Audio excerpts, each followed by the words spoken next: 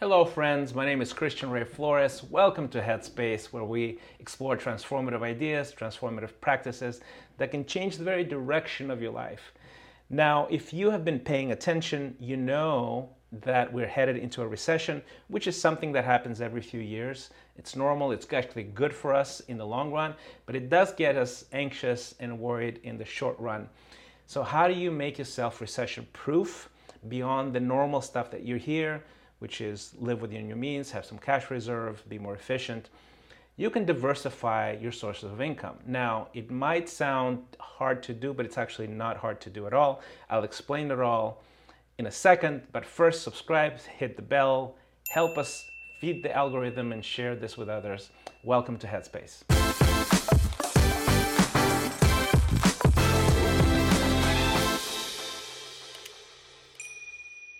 All right, let's unpack this. I'll start from afar, but I'll get you there eventually.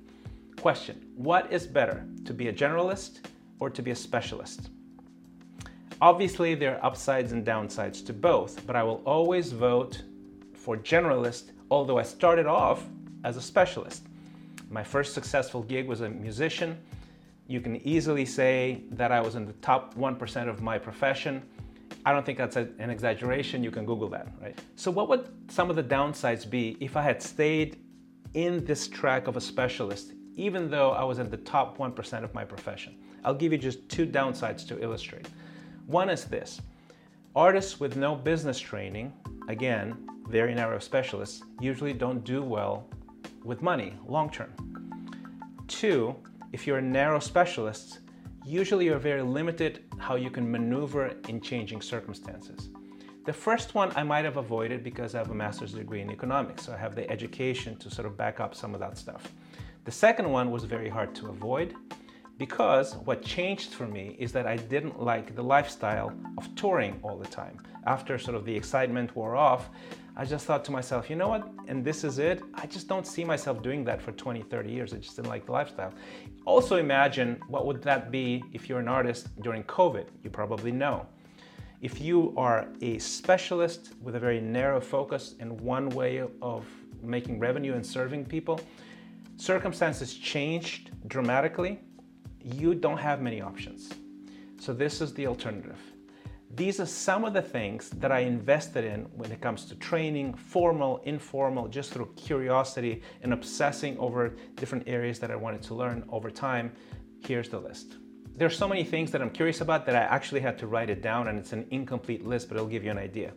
Master's degree in economics, Series 65 certification in finance, 4 different languages, nonprofit leadership, A to Z video production, so directing, scripting, shooting, editing, I can basically do the whole thing. Marketing, copywriting, social media marketing, website design, public speaking, storytelling, writing as a discipline, ministry, pastoring, counseling, leadership coaching, and sales. Sales is very, very valuable in any field. So because I chose to be a generalist, another word for it is polymath, and I chose to obsess over the years in mastering different disciplines, one after another, I can now start, when circumstances change, something new in about a month. And that might seem like unachievable to you, and you might think, well, it's easy for you to say. Well, it is easy for me to say because I put in the work and the effort. But I can promise you that you can do that too. And all you have to do is determine the market you want to serve, the business model you want to use, and the business message you want to convey. So what does that mean? Well, you look around and you go, okay, here's the standard things that I do, the standard markets I serve. What are some adjacent markets that I can address and go, you know what, I can actually do this quite well? Then the next step is, what's the business model? How do you get paid? You figure that out. It's not that complicated. And the next one is the business message. How do you convey that you provide unique value to this particular market and this particular group of people? That's pretty much it. Now, it might seem overwhelming, but it's really not once you start doing and implementing step by step by step. So how do you get there practically? First, breathe, don't be anxious, believe in yourself, you're valuable in a unique way, and you can serve people in a unique way. You just need to find those people and figure out what it is that you can do for them. Second, it's better to find adjacent spaces to the spaces you're already in, which makes it much easier to sort of step over that boundary and to develop than starting a completely new thing, right? Third, it's actually starting, right? Start a new business. It's not that hard to do. Start a new initiative. Even if you're not starting a new business, you can start a new initiative within your company that makes you more valuable and irreplaceable. And at the very least, that alone will make you recession-proof. If you believe in yourself, if you have an open mind, if you breathe, you can do this. I will illustrate. I started off in music. I got interested in music videos. So I mastered some of the aspects that I was missing in music videos, started a music video production company. It did really well, and then the market changed and it didn't do really well. So what's the adjacent space? Well, it's doing video for business. So we can do about us videos, commercials, other things like that. Great, so we pivoted to that. Then we expanded. Well, why are we just doing video? We're very good at storytelling. We can do websites, we can do marketing, we can do messaging, we can do strategy, we can do branding. We did that. Then I realized there's an adjacent space. What's the adjacent space? Well, I'm a pastor, a church leader. I know the church world really well. So we started Third Drive Faith, which is the same thing exactly that we were doing for businesses, only for churches. So if you know both spaces well, you can expand into that. And that did really well. And we've served churches all over the world. Now, then also in parallel, my business partner, Brandon Nicely, comes along.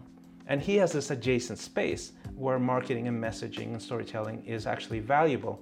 And I want to learn what he knows because he is an amazing capital raising startup tech founder guy. So I want to learn. I want to master that. He wants to learn what I do. So we joined forces, and that's how Third Drive was born. So now we have this Third Drive Capital arm, we have Third Drive Faith, we have Third Drive Media. And we realized that, man, we love working with people, but because of the sort of in-depth quality of our work, we can only work with so many. But we want to have sort of a bigger impact and help more people. So we added this adjacent space, which is courses. So now we have courses that teach people how to raise capital, that teach people how to do marketing, and that the rest is history. So I'm telling you all of this because recessions are scary. There's a spirit of anxiety and fear that sort of descends upon the public. And anxiety is a paralyzing thing. It doesn't help you. So I hope you just stop and breathe and look around and realize that you have skills that people need and you can serve them with those skills, and that you can be recession-proof as well. I'm going to leave you with a couple of thoughts, a couple of quotes that might help in getting you in the right headspace. Michael Simmons wrote an article, and the title of the article is this: people who have too many interests, quote unquote, too many interests, are more likely to be successful. Here's what he says. If being a generalist was the path to mediocrity, why did the most comprehensive study of the most significant scientists in all of history uncover that 15 of the 20 were polymaths? Newton, Galileo, Aristotle, Kepler, Descartes, it goes on, Euler, Darwin, Maxwell, all polymaths, generalists. If being a generalist was so ineffective, why are the founders of the 5 largest companies in the world, Bill Gates, Steve Jobs, Warren Buffett, Larry Page, and Jeff Bezos, all polymaths? Are these legends just genius anomalies? Or are they people we could and should imitate in order to be successful in a modern knowledge economy? Great question, right? So can you become recession-proof? Absolutely, you can become recession-proof. And you should become recession-proof, and you can do it quickly. All you have to do is find a market, a model, and a message, and just do it. I'm going to leave you with one more quote, which is a scripture in Proverbs 22:29. Here's what it says. Do you see someone skilled in their work? They will serve before kings. This episode was brought to you by Overdrive Prime. I mentioned this before, that we're rolling out classes and courses. Overdrive Prime is a course that we developed in Third Drive to help founders raise capital. It's an amazing, amazing course. And in the show notes, I will put a link in to a free webinar that sort of explains what you do in this course and basically explains how so many founders practically guarantee they will never get funded for their startup in their lives by repeating the same mistakes over and over and over again.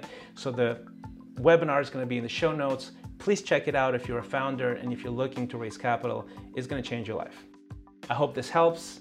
Thank you for visiting Headspace.